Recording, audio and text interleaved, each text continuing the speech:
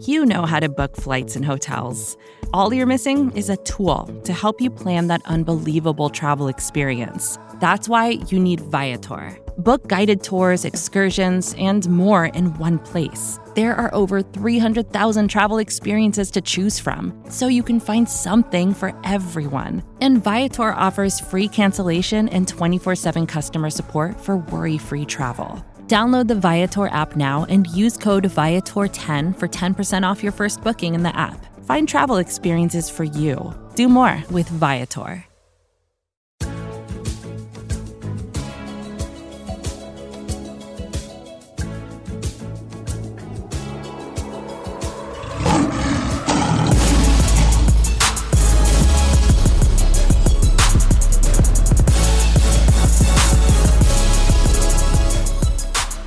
Roar! Welcome to the Pride of Detroit PODcast. PrideofDetroit.com. Pride of Detroit on Twitter. Pride of Detroit on Facebook. And the Pride of Detroit PODcast. The Pride of Detroit podcast on Spotify, Apple Podcasts, iTunes, Google Podcasts, Stitcher. Spotify, again, we love it so much. I'm got to say it twice. What can we do? We're out here. We're in your ears. Over your airwaves, not really, because you've probably downloaded this already, but maybe you're streaming it, in which case it is over the airwaves. Not really over the airwaves, over like the cyber airwaves. Jeremy Reisman, fearless leader, would you say streaming is over the airwaves? It's not like FM or AM or nothing like that. I'm not a scientist, but in my expert opinion, yes. Okay, cool. That is Jeremy Reisman, fearless leader. I am Chris Perfett, the adequate host. At Chris Perfett, Perfett. Find Jeremy on Twitter at Detroit on Lion.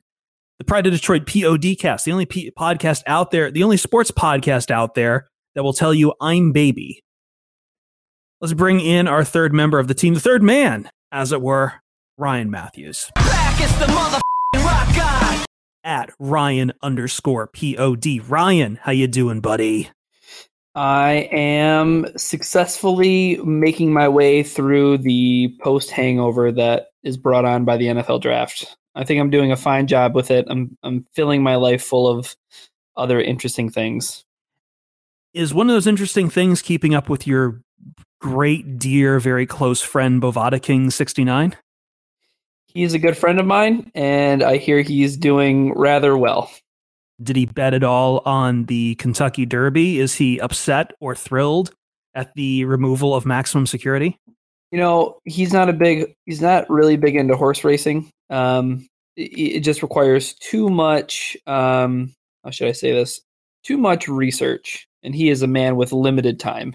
There's and good limited resources to it. There are good strategies. I mean, I just think that you have to find out like if the horse's father was a mutter and if his mother was a mutter, and then you gotta really. I always put down a few bets this time of year, and like it's just a matter of what type of bet you put down. And I like looking at jockeys, but that's neither here nor there. I think the only hook in for Lions fans on the Kentucky Derby is video review and disqualification. Is that low blow? Well, also wasn't the horse that ended up winning super long odds, similar 65. Odds to what similar to what the Lions have to win the Super Bowl? Yeah, 65-1 on Country House. And in second is Code of Honor, who was only 13-1, but he was basically the horse that, if I remember correctly from NBC, Tom Brady picked. So there we go. Lions over the Patriots in the Super Bowl confirmed. Yep, Patriots get disqualified. Patriots get disqualified. Their cheating ways finally catch up to them. After a pass interference gets reviewed, the Lions get the revenge from the Cowboys game. This is too depraved right now. The Kentucky Derby is decadent and depraved, and so is this conversation. This is our first PODcast where we've had the big three of us here back together, really in the same digital room for a few weeks now.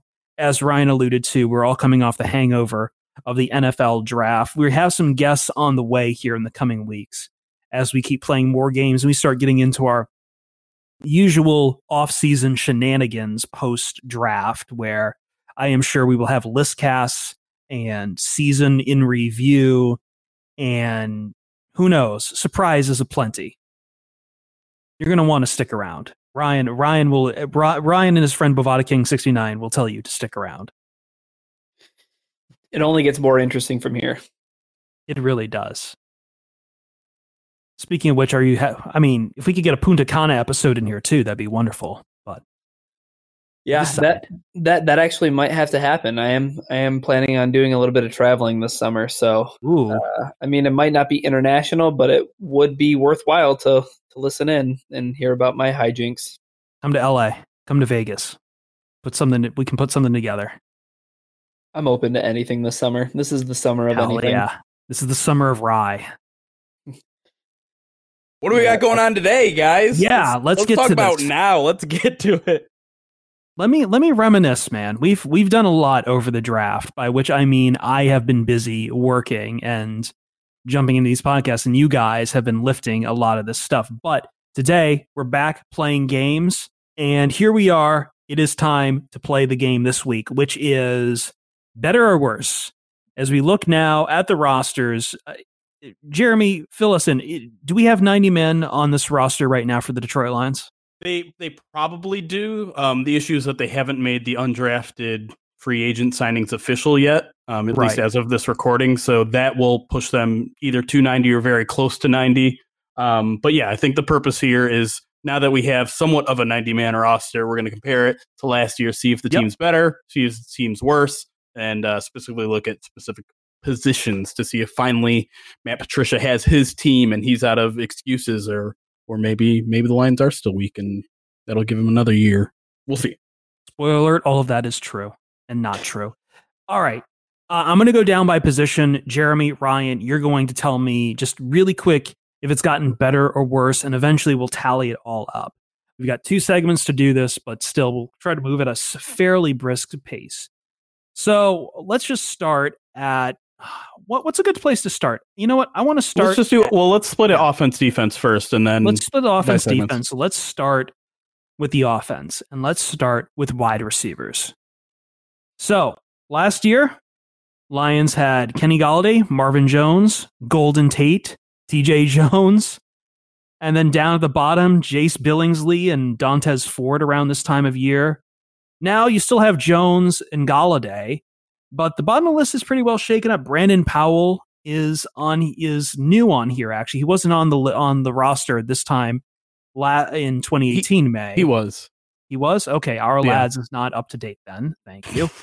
Chris Lacey, Brandon Riley is rounding out the bottom of this. Andy Jones, Tommy Lee Lewis, which is a name that's going to throw me off all the time as I look at it. And Deontez Alexander. So, and of course, Danny Amendola in the slot. So, Jeremy, did this core get better or worse at wide receiver? I don't think there's any question it got worse. By pure factor of Golden Tate being replaced by Danny Amendola, that's a significant step down in my opinion.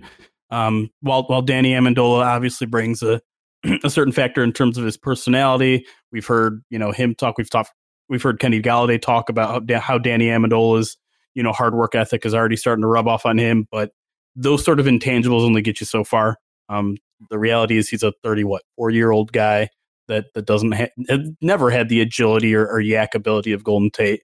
You could argue that the depth is a little better with the draft pick of Travis Fulgham, and maybe Brandon Powell will have a good shot at that wide receiver 4 spot. But I'd say you'd be hard pressed to call this a better roster right now at wide receiver.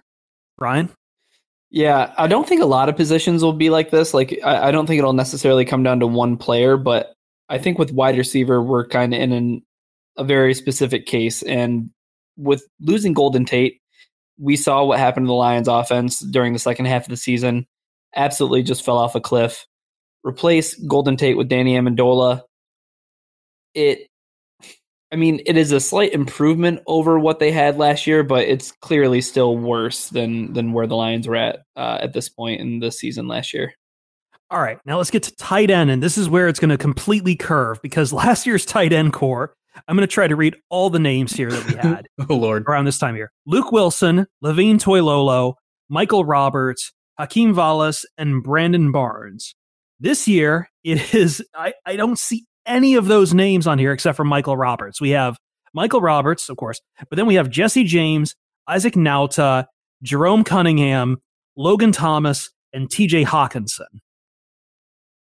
So we've gone completely in an opposite direction, up from 5 to 6, and only one holdover from last year. So this is a tough one to grade, but Jeremy, did the tight end get better? I friggin' hope so. Jesus. It's not a high bar to clear. New does not always mean better, but in this case, I think it absolutely does. And one can argue that maybe this compensates for the decrease in the wide receiver, because maybe they go 2 tight end sets a lot more this year. I mean, I'm not going to expect it to be 2 tight end sets like 50% of the time or anything like that, but it's certainly going to be often. And I think the fact that, you spend a first round pick on it, you spend maybe one of your biggest free agency signings on tight end. If it's not better this year, then there needs to be some big changes at the bigger level, or some questions about the coaching, because it's very clear, maybe more so than any other position, that this is a big increase in talent this offseason. Ryan, better, worse, or the same? It, like Jeremy said, it better be significantly better. And the reason I say that is because when I look at the Lions tight end position, I really think about a boyfriend who's really bad at treating like their significant other the right way. Like they really just like limp in to the relationship in terms of their level of commitment and effort. So, I mean, the Lions for the past couple of years have done next to nothing when it comes to their tight end position. Like every once in a while, they remember to buy a box of chocolates on Sweetest Day, or, they make a last minute reservation at a dinner for Valentine's. Applebee's. They Olive Garden. But what they did this year is they went out and they put together the greatest vacation of all time. If they don't hit on TJ Hawkinson, I really think that that's going to be a huge, huge knock on Quinn's resume. Drafting a tight end at 8 is going to either make or break him as a GM. And I know I haven't been on the podcast yet to talk about it, but this pick is going to forever be the Bob Quinn pick. And I think that this pick will inextricably always be linked to him. So the tight end position better be a hell of a lot better than it was last season, because they finally put some effort into it. It was such a low bar to clear after doing next to nothing last season. I mean, Bob Quinn was filling the roster full of cast-offs and lottery tickets, and Luke Wilson and Levine Toilolo. He actually invested some resources into the position this year, so it better pay off and it better be better. This boyfriend talk, you're not excising some demons here, are you, Ryan? No, I mean, like, specifically when it comes to myself, I kind of think about this like in terms of Mother's Day. I've always kind of gone with the status quo. It's really easy for the family to put together like a Mother's Day event where it's like, oh, we're all going to get together on a Sunday.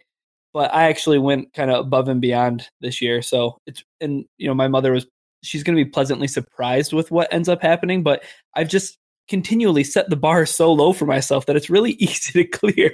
So $100 Cole gift card. Chop that up into 4 and I have 4 gifts. Wow. What a steal. All right. Let's move on. I don't want to talk the offensive line yet. So instead, we're going to move to running back. And once again, this actually not as much turnover as I would expect. I mean, granted, we kind of saw it evolving last year, but I am amazed that at this time last year, in May 2018, we had these names here. We had Amir Abdullah, LeGarrette Blount, Zach Zenner, Theo Riddick, Kerryon Johnson, Dwayne Washington, Tion Green, and then the lone fullback, of course, with double zeros on his name, Nick Bawden. Nick Bawden survives. He's back. He actually has a number now, 46. Kerryon Johnson, back. Zach Zenner, back. Theo Riddick, back. The rest of it, changed up. We've got Mark Thompson, CJ Anderson, and Ty Johnson. Jeremy, did this get worse, better, or about the same? Now, bearing in mind, too, that we really didn't know who Kerryon Johnson was this time of year, or how much would really, he was a second-round pick. We really, had high hopes for it. But I think the hopes back then was Amir Abdullah was still going to be salvageable, and Theo Riddick was still going to be part of this offense? I don't know. We're better, worse, the same. I think it's better, not by a ton, but I think just alone you go from LeGarrette Blount to CJ Anderson. I think that's an improvement. Most people, I think, were a little lukewarm on the LeGarrette Blount signing last year, and turned out to be for good reason. CJ Anderson, I think, is a little bit better. I'm not quite as high on as some people are, but you have him, you have Kerryon Johnson in his second year, hopefully healthy throughout the year, and then everything else is kind of a wash the rest of the way. Obviously, Ty Johnson, their 6th or 7th round pick, is in the mix there. Maybe you compare him to being Amir Abdullah being on the roster at this point. He probably has about the same chance of making the team that Amir did once Zach was back. So I'd say it's a small improvement. I think the results might be a lot better just because of this very clear pivot to the running game, but the talent there, I think, is just a tiny bit better. Ryan? I seem to remember the LeGarrette Blount signing being a little bit more popular than I think you do, Jeremy. Mm-hmm.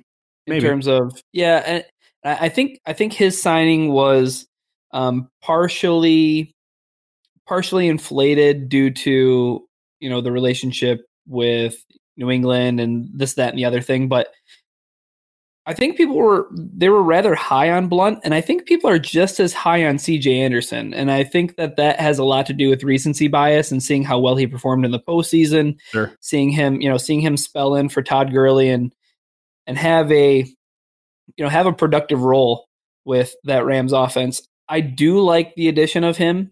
Hopefully Kerryon Johnson is a year better, a year stronger.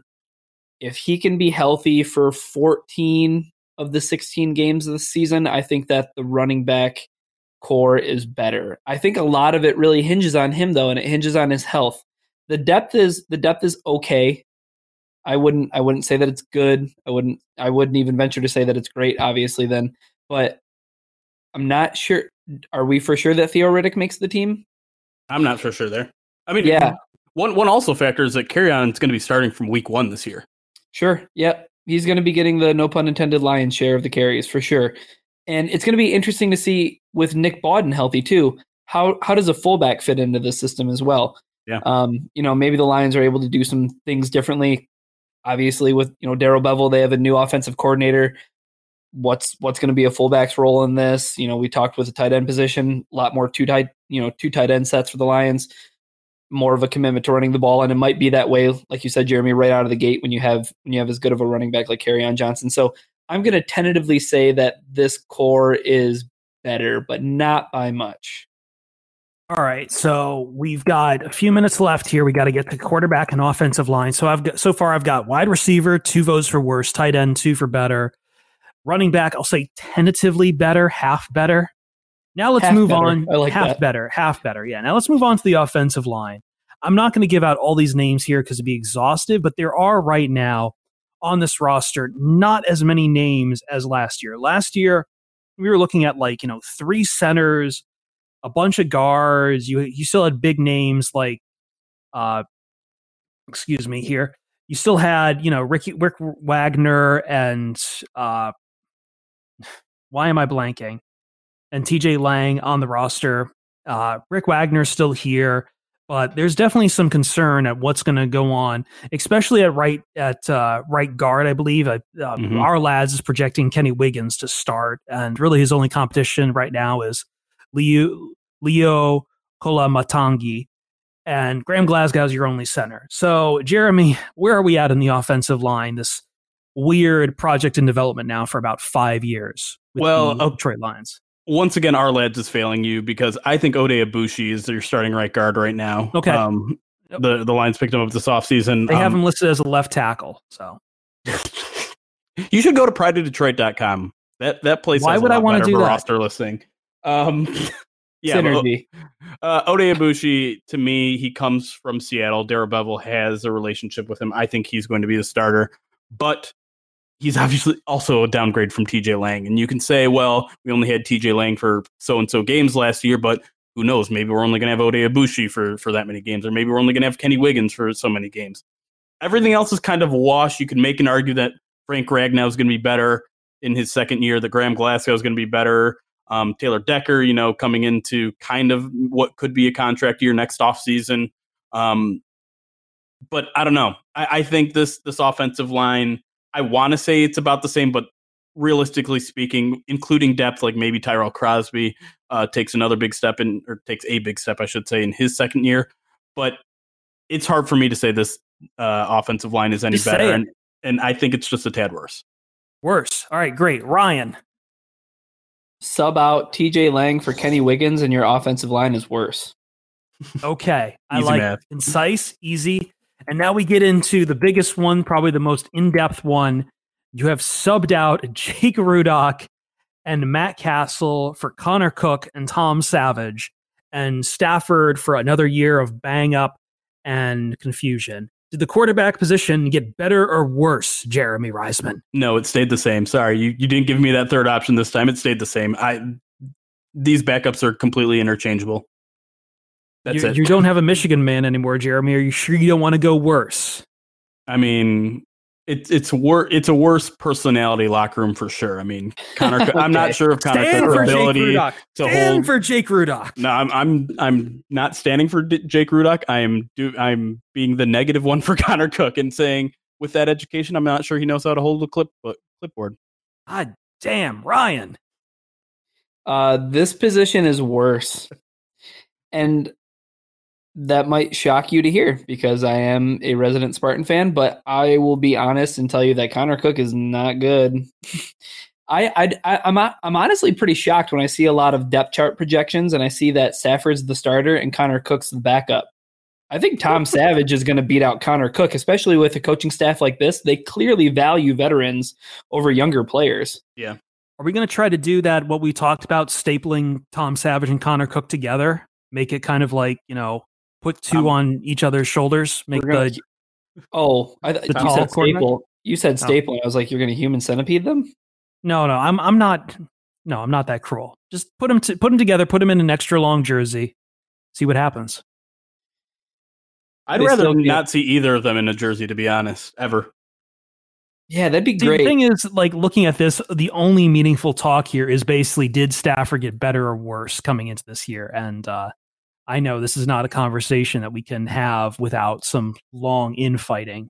Well, I mean, the answer is we don't know. We don't know how Stafford's going to play. If you take average of the past 2-3 seasons, probably pretty good, but last year was obviously a down year. But there's a completely new offensive coordinator, so who the hell knows? Good stuff. All right, we're a few minutes over, so we're going to take a break here. When we come back, we move on this game to the other side of the ball, to the defense, and we will slalom through the defense to get better, worse, or the same. We will be right back with our game here on the Pride of Detroit PODcast.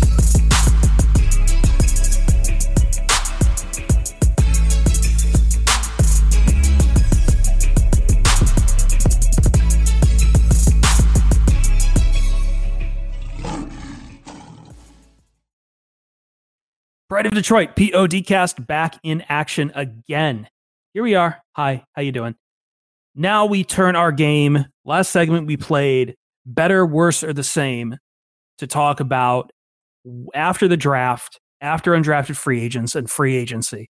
If the Lions roster has gotten better, worse, the same, our way too early predictions here in May on Cinco de Mayo, with this podcast coming out to you probably that evening and or morning or the 6th. And we are going to move on to the defense, that side of the ball. And I think trying to figure out how to break this down, I think I'm going to start with the defensive line. So, Jeremy, once again, another year where the Lions, like, you know me, I've been banging the table for a long time. Need edge. But last year's edge was not good at all between Anthony Zettel or Ziggy Ansah or maybe Kerry Hyder's in to play between edge and tackle, or maybe you got Jeremiah Valawaga, or take a look at the tackles themselves, whether we had Jeremiah Ledbetter or A'Shawn Robinson or Akeem Spence. This was all before, of course, Snacks came onto the scene. Snacks is there. A'Shawn Robinson, still here. Deshaun Hand, still here. Trey Flowers, huge pickup. Romeo Okwara was added, I think, later in 2018, so he doesn't show up this time last year. Yep. I mean, where are we at? Better, worse, the same? It's unbelievably better. This is obviously the most improved position, because last year we were talking about guys like Sylvester Williams and Anthony Zettel and Alex Barrett and Kerry Hyder potentially starting. And all of those guys are gone, long gone. And like, you think about that Sylvester Williams signing and how it was kind of, that was going to be this team's nose tackle. And they've already updated it to someone like Snacks, the best nose tackle in the game. Throw in Trey Flowers, obviously the biggest signing this offseason. Deshaun Hand looks a lot better than we thought he was last year.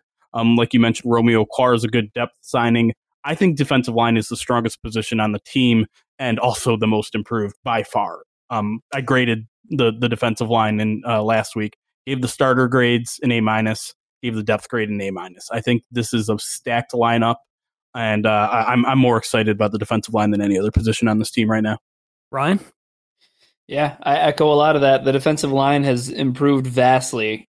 Swap out, like you said, Sylvester Williams for a guy like Damon Harrison, who completely transformed this defense in the second half of last season. Add Trey Flowers, the biggest contract that Bob Quinn's handed out. Another significant play by Bob Quinn too, right? Like in terms of his transactions that he's made this season, TJ Hawkinson and Trey Flowers are probably the two biggest moves, or the two biggest changes he's made to this team that have sort of solidified his imprint on his vision moving forward. He's making a team for Matt Patricia, for a head coach that he's familiar with. And this defensive line, we didn't know who Deshaun Hand was going to be, and he ended up playing way above his pay grade last season. So high expectations for him. A'Shawn Robinson in a contract season. This defensive line, it has, I will say, it doesn't have a ton of depth. It has some rotational ability, but I don't think it has a lot of depth along the interior.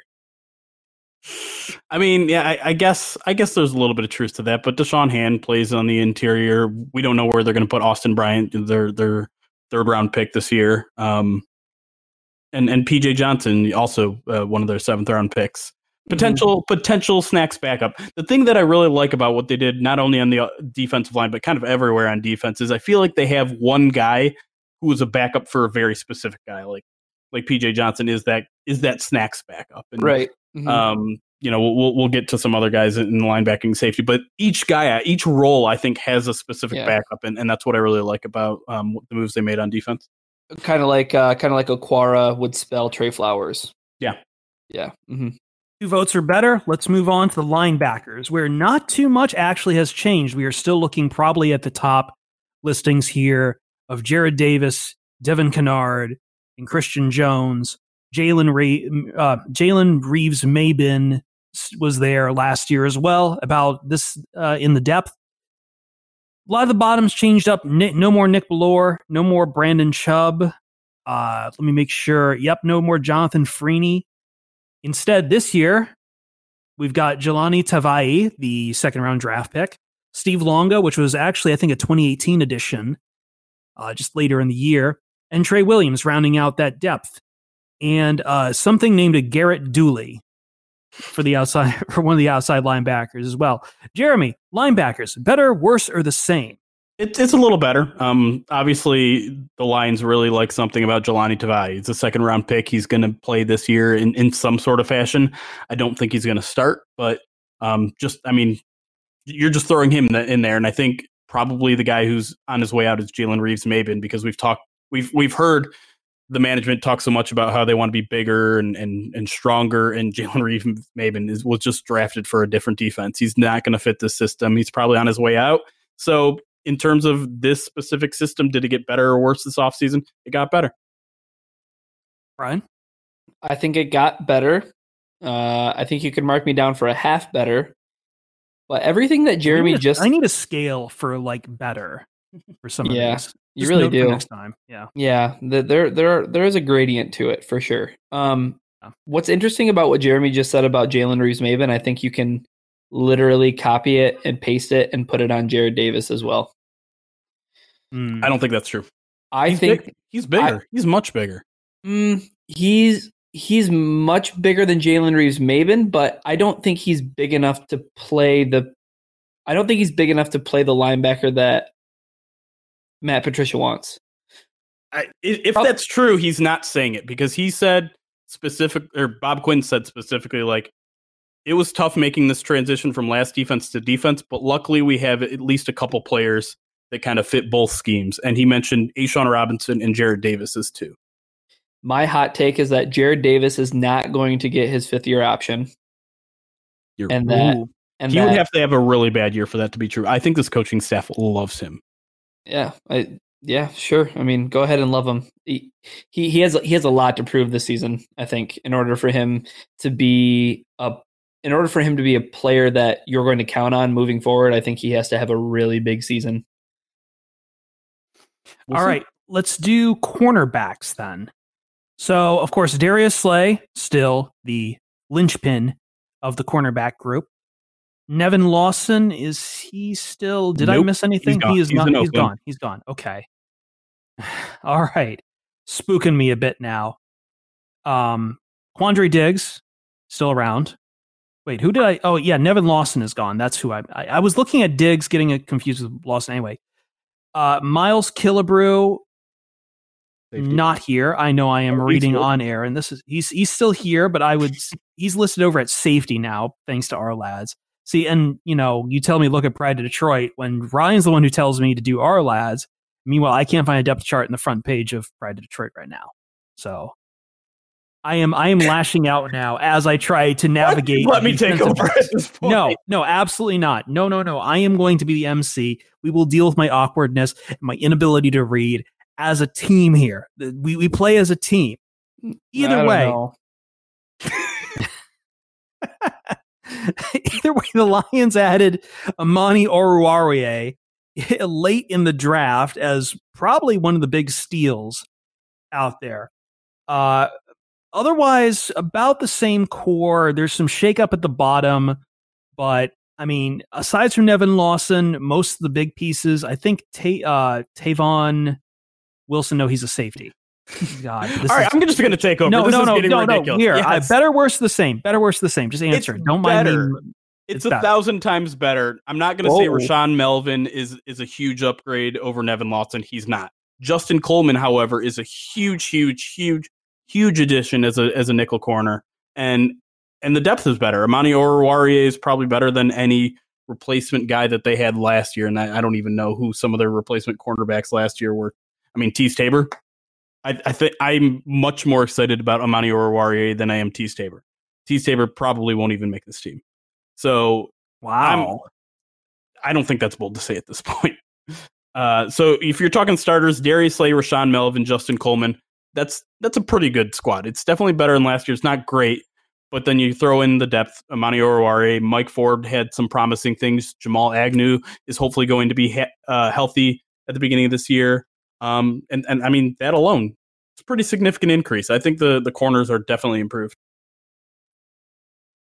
I think this is a position on the Lions roster that I feel rather confident in terms of what they have for depth and where their starters are. And I know cornerback number 2 might be a little bit shaky. Not sure if it's necessarily going to be Rashaan Melvin or who it's going to be coming out of camp. I don't think it'll be Teez Tabor. If Teez Tabor stays on this roster, I think that'd be really good that'd be good for him. You know what I mean? Like, I think yeah, of course. Right. If he still had a job, it would be good for him. I agree. He's going to get a second chance somewhere else for sure. But like, I think that'll be good for him in terms of his confidence. Like if they keep him on the roster, I think that there's just something about that pick that was so Bob Quinn. You know what I mean? Like, it seems like it was a Bob Quinn pick and not necessarily a Jim Caldwell, Terrell Austin, and his defense pick. You know what I mean? Because it seemed like Bob Quinn was, I've watched so much tape on this guy, and I trust him. He's still standing for him. He's still standing for him, saying like, "Oh man, he's we've seen a lot of maturation, and we've seen some videos of Teez Tabor working out this offseason. Feel like there's this contingent of Lions fans, maybe Bob Quinn included, that think he's gonna like take that third year step this year, but don't don't include me in that. All right, so I guess your guy is Jared Davis and my guy is T. Staber because I want to believe in it. I want to believe in it. I think that this is the year where he takes a step. So, if he can though, I think that really I think that would be huge for this, for this group. Sure. If he can take a big step, like you said, adding Justin Coleman, that shores up the nickel spot. A position that the Lions were really in flux in all year long. They were playing different guys at that position a lot. Nevin Lawson was in there and he was playing terrible. Deshaun Shedd, just rotate the names. And I think that the Lions have a pretty good setup right here at cornerback. So they're better than they were last year. All right, let's move on to safeties. And all right, the big one, obviously, Glover Quinn, gone. Goodbye. He's off to go golf or whatever he wants to do now. He's had a long, illustrious career. Miles Killebrew is here for now. And other than that, not too much change. Tavon Wilson, Tracy Walker, Charles Washington here, Will Harris in the draft. Some names at the bottom have shaken up now. There's Andrew Adams and David Jones instead of Roland Milligan and Stefan McClure. Jeremy, did this get worse, better, or the same? I'm tempted to say the same, maybe a little bit better. I do think it's nice that Quandre Diggs will be able to kind of he's going to step up as leader there. And I think, we all saw what happened to Glover's play last year, and it also wasn't the greatest of fits in this defense. Andrew Adams is good depth, and then it all comes down to Will Harris, and he's the Lions' third-round pick. I realized I said that about the wrong guy. I made my own stupid mistake. Austin Brown was a fourth-round pick, but whatever. Anyways, Will Harris. I guess my question here is just who is going to be the starter? Are the Lions ready to make Tracy Walker a starter? Is Tracy Walker ready to be a starter in this league? I don't know. I think ultimately the depth got better, but I'm still a little bit concerned about the starters. So I'll say they're about the same. Ryan. Yeah, I'd venture to say they're about the same too. It just really hinges on who that safety over the top is going to be. I think for so long we were accustomed to feeling really good and really comfortable about who was playing that position, and it was Glover Quinn for so long. And then the transition to the Patricia defense, like you mentioned, didn't seem like the best fit for Glover. Maybe seemed like he lost a little bit of a step. I just feel so uneasy about who's going to step in and be that. To ask Tracy Walker to do that in year 2 when he played very limitedly in his first season, that's tough. I don't think the guy's Tavon Wilson. Tavon Wilson is going to play like a different role for this team. Will Harris is a rookie. A lot of unproven commodities, I think, right now.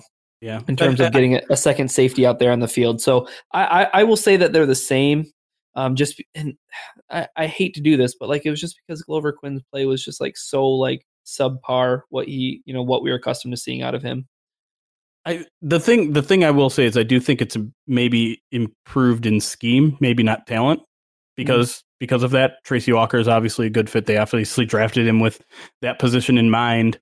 And the first year was promising. The sample size was probably too small to make any sort of sweeping judgment that he's suddenly going to be, one of the best safeties in the league.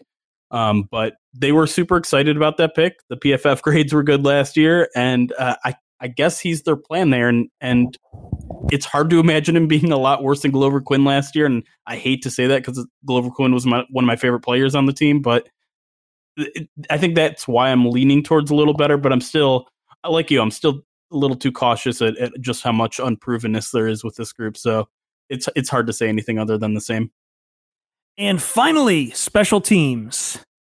Last year, I'll just put it this way. Jamal Agnew is now pretty much the guy right now. Last year, you at least had options with Golden Tate and Mir Abdullah on punt returns and kick returns accordingly. But other than that, let's see. Matt Prater back again. Sam Martin back again with Ryan Santoso backing him up on punt. Muehlbach, eternal. Did this get better or worse or the same in special teams, Jeremy? It's the same. Kick returns and punt returns are not as important. Golden Tate never really returned punt returns. And you could argue that maybe Ty Johnson Is that his last name? Ty. Yes. I think it's Ty Johnson. Okay. New guys still learning their names. You could argue that he's in there for kick returns potentially if he makes the team, but as we've seen, kick returns just aren't that big of a big point in the game anymore. So to me, it's just about Prater, Sam Martin, and Don Muhlbach, and they all return. So Ryan, give me a hot take on special teams. I don't have one. I'm sorry. I really wish I could pull one out, but I can't. Even if I were to stand up, I wouldn't be able to pull it out. Okay. All right. Well, unfortunately, that once again, this game has proven that we are just a hive mind with all the same opinions, as there is only one position that differed on grades, and that was quarterback. Jeremy says same. Ryan says worse. Mostly Ryan is just trying to take the piss out of it. Other than that, to rewind, let's see here. 2 positions overall got worse, wide receiver and offensive line. And we are saying better for running backs, tight ends, defensive line, linebackers, and cornerbacks, and same for special teams, safeties, and Jeremy says same on quarterbacks. How many half betters, though? That's something we need to adjust for next time, because I just wrote down better or worse. Defense is a lot better, though. Defense, that was a lot of improves on defense. It's only on paper. All right, let's take a break here. When we come back, we've already gone pretty long in this podcast, but I want to give some special attention to the mailbag. We didn't get around to it during the draft. We're going to give some time to it. And also, Ryan, I want to give the floor to him because he apparently has some spicy picante on TJ Hawkinson, and I want to hear it. And that's next on the Pride of Detroit PODcast. Stick around. We will be right back.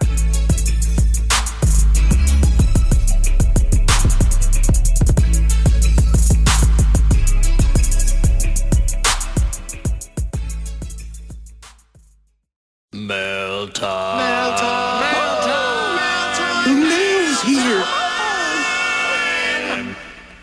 Here's the mail, it never fails. It makes me want to wag my tail. When it comes, I want to wail. Mail time. Hashtag AskPOD. As always, to get your questions in, I have a question for the crew and for you, the listeners, but that's coming up in a little bit. First, as I said, I want to give the floor over to Ryan, the Rock God, for about, I'd say 2-3 minutes here, however long he wants to go. Ryan, you were pretty busy around the time of the draft, so we didn't really get a lot of your takes. What are you feeling on, and you were rumbling it a little bit during our roster comparison game. What are you feeling on TJ Hawkinson? I'm really low on TJ Hawkinson, and it has nothing to do with who he is as a player. It has everything to do with where he was drafted. And I know that Jeremy's done a lot of research into first round tight ends and tight ends drafted in the top 10. There's been so much that's been said about, he's not Vernon Davis. He's not, as athletically gifted as somebody like Vernon Davis, or you're drafting TJ Hawkinson and you're thinking that he's Rob Gronkowski. You're comparing him to a guy who's maybe the greatest tight end of all time and a surefire first ballot Hall of Famer in the Pro Football Hall of Fame and in the Fun Hall of Fame. The problem with drafting TJ Hawkinson at 8 is I think it was so revealing about Bob Quinn's just absolute surrendering to drafting guys who have very high floors. And I don't have a problem with that in most years. Like his first season, he's getting his feet wet. He wants to draft a really sure thing in Taylor Decker. Or he wants to take a left tackle where he feels like, it's going to be a sure thing. Fine, I'm cool with it. The following season, he goes the Jared Davis route. Yeah, I mean, it's later in the draft. Seemed like a good pick. Still, the jury's out on him, whatever. But Frank Ragnow, that pick was a very high floor guy. Not necessarily sure what you could have done there, maybe to do something a little bit more spicy, but maybe even like a trade back type deal might have worked. But once again, another very high floor guy. Not sure whether or not the value is going to necessarily meet there for a interior offensive lineman. But this pick was the pick that solidified it for me. Bob Quinn's not going to try. He's not going to do anything out of the box. He's not going to take a risk on a guy. And I know that might be something that a lot of people want to hear. And it's the Lions for so many years took risks on guys. They took a risk on Charles Rogers. They took a risk on Mike Williams. Fill in whatever player you want to from all these seasons. But that doesn't account for all the times that they took risks on players that, weren't, I think, for surefire, 100% things like Calvin Johnson or even like Ezekiel Ansah. Like, that was a very risky pick. However, for so many seasons, like, Ansah was a very productive player. I'm just concerned that drafting a tight end at number 8 versus another position where you could accrue more value for that player because of the slotted rookie salary scale. Like, drafting a tight end at 8, you're paying him an awful lot of money right out of the box.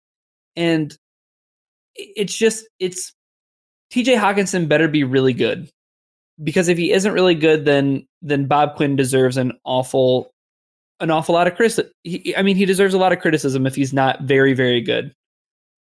All right, here's what I'm going to push good. back on. No, I'm sorry. Really quick. Super quick, man. We got to get to the questions. Is the point you made before that Hawkinson's going to define this draft class? I don't think that's true, because I think Hawkinson, like you said, high floor guy. I think he's going to be at least good, and that could be enough to appease Lions fans. I think his second round pick, Jelani Tavai, where he brings in that risk, that's the one that's going to define this draft class. Because if he busts on that pick, everyone was like, no, this is the wrong pick at the time. Right. So I think he puts more of his eggs in self that on the basket. line. Yeah, with that pick.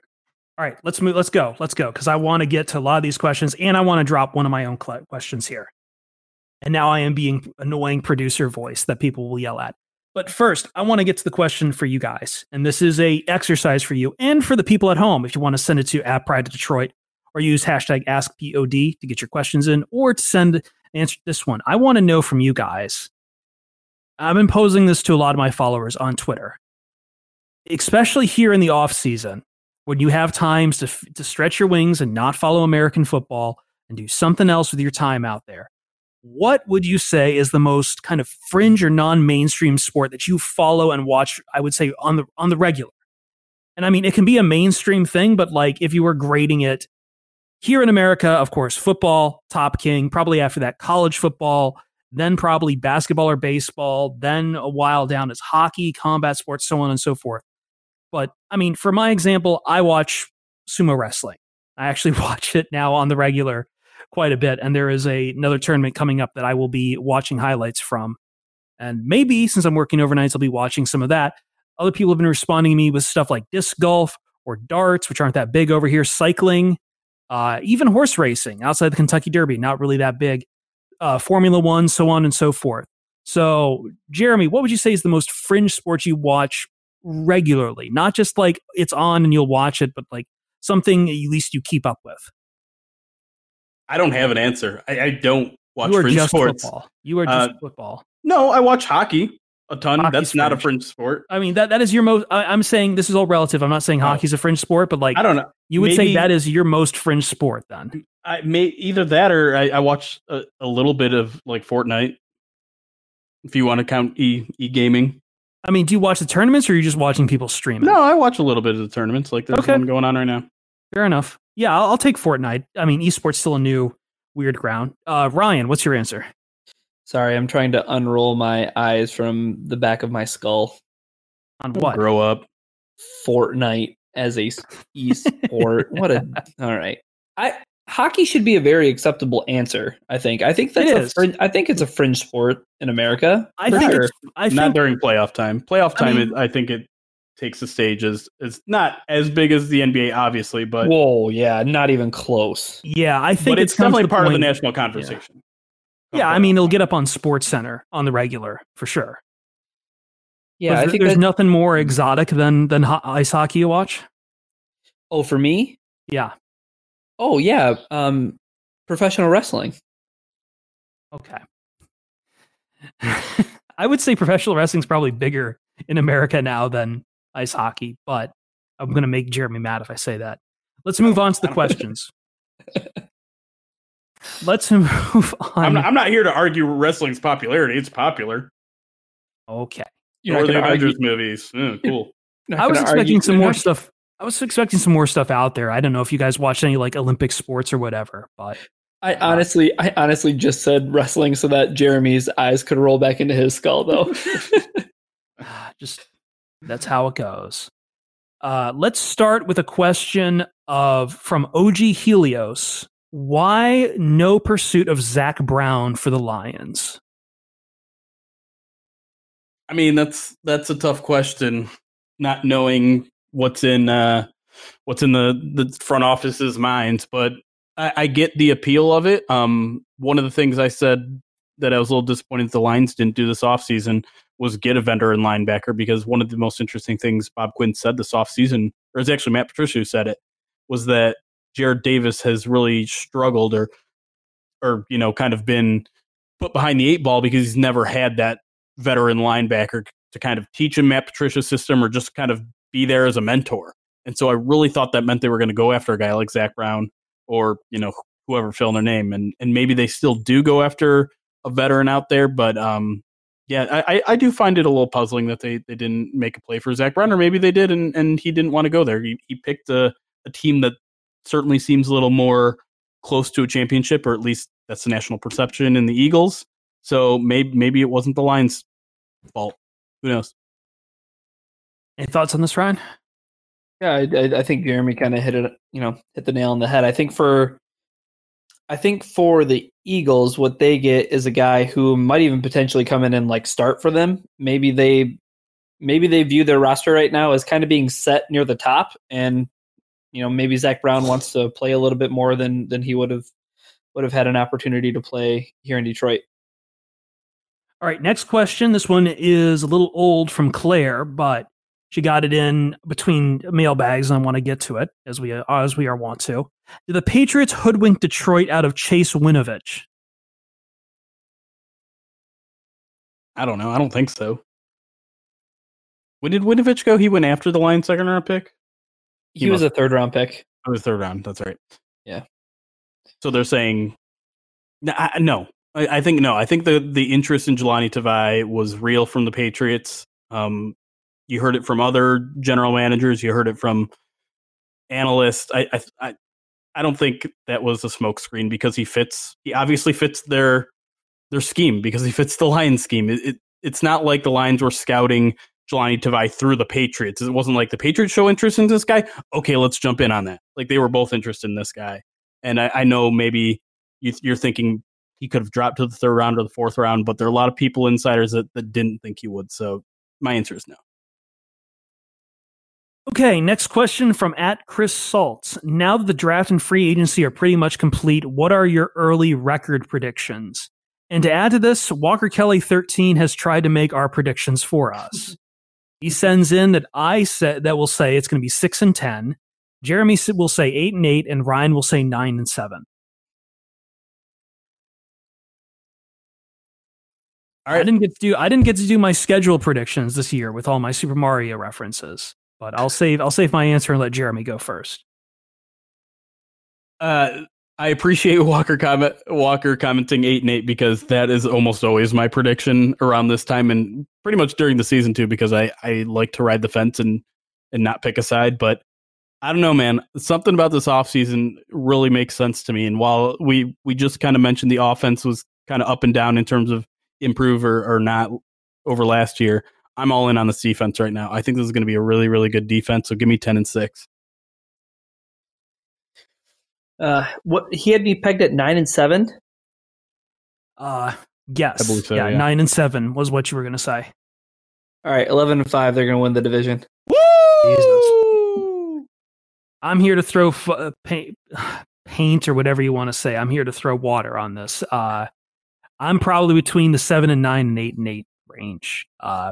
As many upgrades as it is, I'm still not sure the foundations of the team are strong. I have reservations. However, I'm just the host, and I will not elaborate on them until given the floor to do so. Nobody can paint me into a box. If he would have said that I was going to put them at 11-5, I would have said that they're going to go 6-10.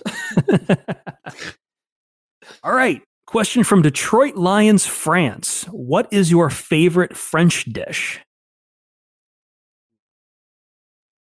I'm a big fan of the French dip. French dip. I think that's the trouble with French cuisine is that it's so ingrained into higher eating around here.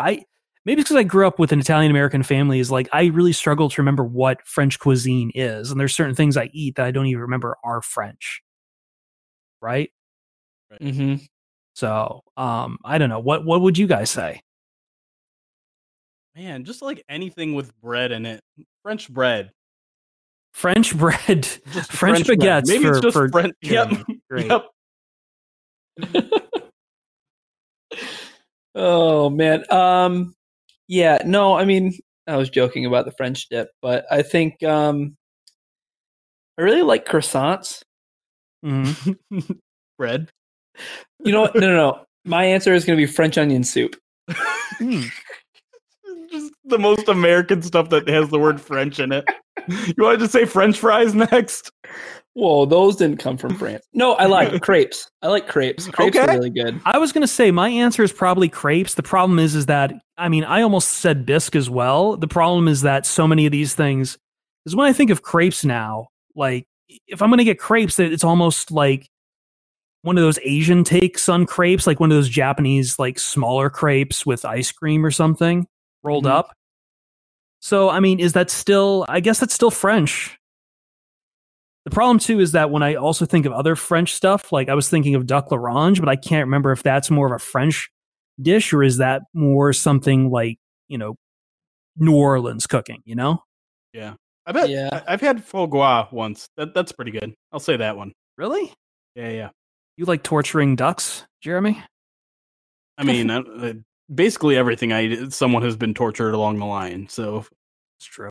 No if it's a answers here duck, for whatever. no answers here for croque monsieur, no croque madames, none of that, huh? Oh, the other one, Ratatouille. I think that's pretty good. What is that besides a movie? I don't know. I think it's kind of like Poster. no, I think it's kind of like a I don't know, isn't it kind of like a soup? It has like vegetables in it. I don't know. Uncultured. Have you had it before? Fine. Dude, no, I have not had Why it did before. you just say it was your favorite? Because I was trying to stick to my stick of just like It's a throwing out stewed very vegetable American French dish. things. It's a stew. Oh, that's really close to a soup, and it had vegetables in it. That's like, Is a stew a soup? oh no, don't start this. No. It's not, but don't start this. I will start something. No, you know what? I was going to take this question from a Maury Ellen about does pineapple belong on pizza? I swear we've answered this like 18 times, though. Oh, Society has answered this. yeah. Yeah. Society has dealt with this, but real quick, I want to give my official answer, and the official answer, my favorite French dish is wine. Okay. I'll fight you and say Italian's better, but, that's just me being just a weirdo. So, all right. Next question we have here is from N.E. Shaw, and I believe we also have the same question here from, excuse me for a second while I find this person. I said I would screen these, and okay, OG Helios also asked this question, but OG's already got one. So N.E. Shaw gets the nod on this question. When the adequate host is feeling under the weather, how many mentions of his sickness on average are there? Per podcast? Yeah, he's setting the over-under at 75.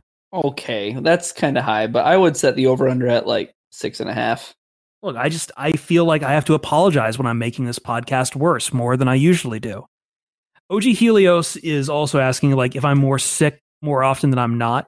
Yes. Kinda. I've always kind of had, I wouldn't say I'm sickly, but I get stuff. I don't really come down with heavy illnesses, but I'm usually under the weather for various things. And the last few podcasts, I did have a pretty serious cold that left me like in bed for like a week and a half.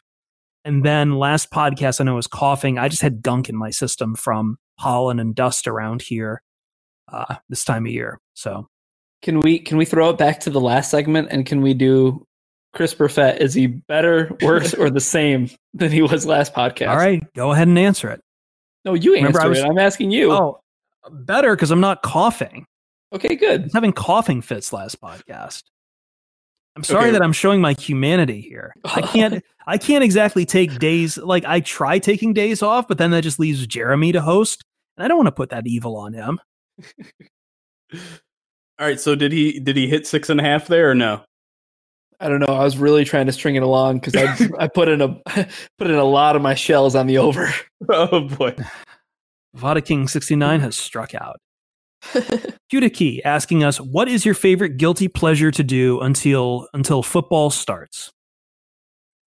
Bite my fingernails. Take daily naps. It's the greatest. My legitimate answer, though, I've been shamed for this by quite a few people. I'm rollerblading these days. Like, I just put on my rollerblades and I rollerblade for like 5 or 6 miles. Who's shaming you? Give me names. I'm gonna write them I'm not down. going to do that because some of them are high schoolers, and I'm not going to have a grown man bullying high school students. But give me their Twitter accounts. Okay, I will cyberbully the hell out of them. Okay, Yikes. easy now. Yikes. Just kidding. My answer is probably, the problem for me is that I like doing a lot of different things. Football is just one small aspect of my life. I'm sorry if it's a larger part of yours. It's not for me. And I know that makes people think I'm not a fan or whatever. The thing I've picked up this offseason, though, is I got a Hulu subscription. Thanks to Spotify adding it at the last second, right before my Spotify trial ended. And I'm like, oh, okay, then this makes it a good value. And I've been watching, I hate to say it, but I've been watching anime on Hulu. Particularly, there's a good one about called Mix Meisei Story, which is a baseball anime. So I'm watching that more than actual Tigers baseball. So take that as you will. Is Dragon Ball Z on Hulu? They got some older one on there too. I don't know about Dragon Ball, but someone told me like One Punch Man is really good, and that's on Hulu. And it's kind of in that vein of very bizarre martial arts, aliens, Viscera type of stuff. Okay, I'm mildly interested. I'll probably just end up watching Atlanta again for the 100th time. Yeah, I also went and saw, what was in the theaters? Penguin Highway, which was really good. I think I've talked about this before, though, so I don't want to retread too much. I think real quick, can we all do a quick Netflix / Hulu / whatever streaming service you are feeling right now because it has show X on it? Like, can we plug one recommendation? Well, are any of them paying us for sponsorship? That's a very good question to ask, and I agree with you. Like, this is our time, and we should be compensated for it. I'm all about redistributing wealth. I do it, but I'm afraid you're going to steal my answer. I only have Hulu right now, pretty much. Like, I don't have the money for too many things. I thought about maybe getting DAZN, but then I saw the price on it and decided that I am probably not going to see enough Canelo fights on DAZN to justify like $10 a month. Yeah, I'm a sucker for this stuff. Like, when I found out that Jay-Z's music all finally made its way over to Apple, I signed up for 3 months for free, and I already have an alert in my phone, set up on my calendar to let me know when I need to cancel Apple Music. But I do get to listen to Jay-Z's music for 3 months, so that's cool. Yeah, I lost my student pricing on Amazon Prime, so I don't have that anymore. I've been leeching off my my stepsisters for a little bit, but there's not like shows on there. Like, I don't watch exclusives on Netflix or Hulu or Amazon. None of those shows really appeal to me. Ooh, they do to me. Yeah, sure, maybe to you, but I'm mostly just using them to watch some fringe stuff or reruns of Deep Space Nine. Yeah. Do you think that Netflix and Hulu and Amazon should come out for not a student discount, but I'm paying back my student loans discount? Because it should be like even cheaper than what students have to pay. Because at least they're getting they're getting like loans and stuff. Which how much they are worth? They should just pay back my entire student loan. Agreed. Yes. It's only fair. Yeah, Bezos could do it. But Jeremy, I'll say our recommendation right now, but I Think You Should Leave is one of the funniest things I've watched in maybe a year, maybe even longer. I can't remember the last time that I've laughed so hard at a television show. It's like super. It's like 15-minute episodes. There's 6 of them. Yes. I think you should leave. It's what it's called. I Think You Should Leave. It's so freaking funny. It's so good. If you like The Detroiters, it stars the one of the main characters from that. And he's just so funny. R.I.P. Detroiters. I'm double checking right now. So that anime I mentioned earlier, Mix, is ongoing, and that's on Hulu. So I think that's just going to be my answer right there. I'm enjoying it right now. It's a cute little family thing, and it's about baseball. So yeah, That's my answer. Be ready though, because it's only in subs, so you'll have to read while you watch. But that's cool. That's fine. Let me see if I can get one more question in here. What's with the giggling? Nothing. I'm reading an article about I think you should leave. I'm paying attention though. Okay. Dumas Mike, will the Lions' run game rank top 5 this season? Oof. No. You can't get me to predict that ever. Like, since Barry Sanders, I've like essentially made it my stance that I'm not going to believe that the Lions have a run game until it actually happens, and it's going to be better this year. It hasn't quite been established yet. They're really going to try to establish their run this year, and they might. But top 5 is a tough ask. I think they've got a shot at the top 10. I don't think they'll finish with the top 5. I don't think they've got a shot at the top half. I don't care how good Kerryon Johnson is. It just doesn't measure up to some of these other teams out there. And I think some of the offensive line woes are going to kind of they got tight ends that can block now. And once Kerryon gets to the outside, dude, we saw it. Like, he had that stretch where his first run of the game was always a 20-yard run to the outside. I'm not buying it yet. Show me. That is my modus operandi here. Ryan, break the tie. I'm sorry, I'm reading this article. I hate you and so that much. is a great way to end the podcast. Thank you for listening to the Pride Detroit POD cast. We are on iTunes and Stitcher. Our main theme was produced by Brian Shepard. You can find him on Twitter and on SoundCloud at I am Brian Shepard. IamBrianShepard. Thanks a lot to him. Check out his stuff. He's been great. He gave us Victory Monday, so go check him out. That's I Am Brian Shepard. And thank you for everyone who keeps listening and makes us one of the greatest Lions podcasts possible. Y'all are awesome. See you Starside.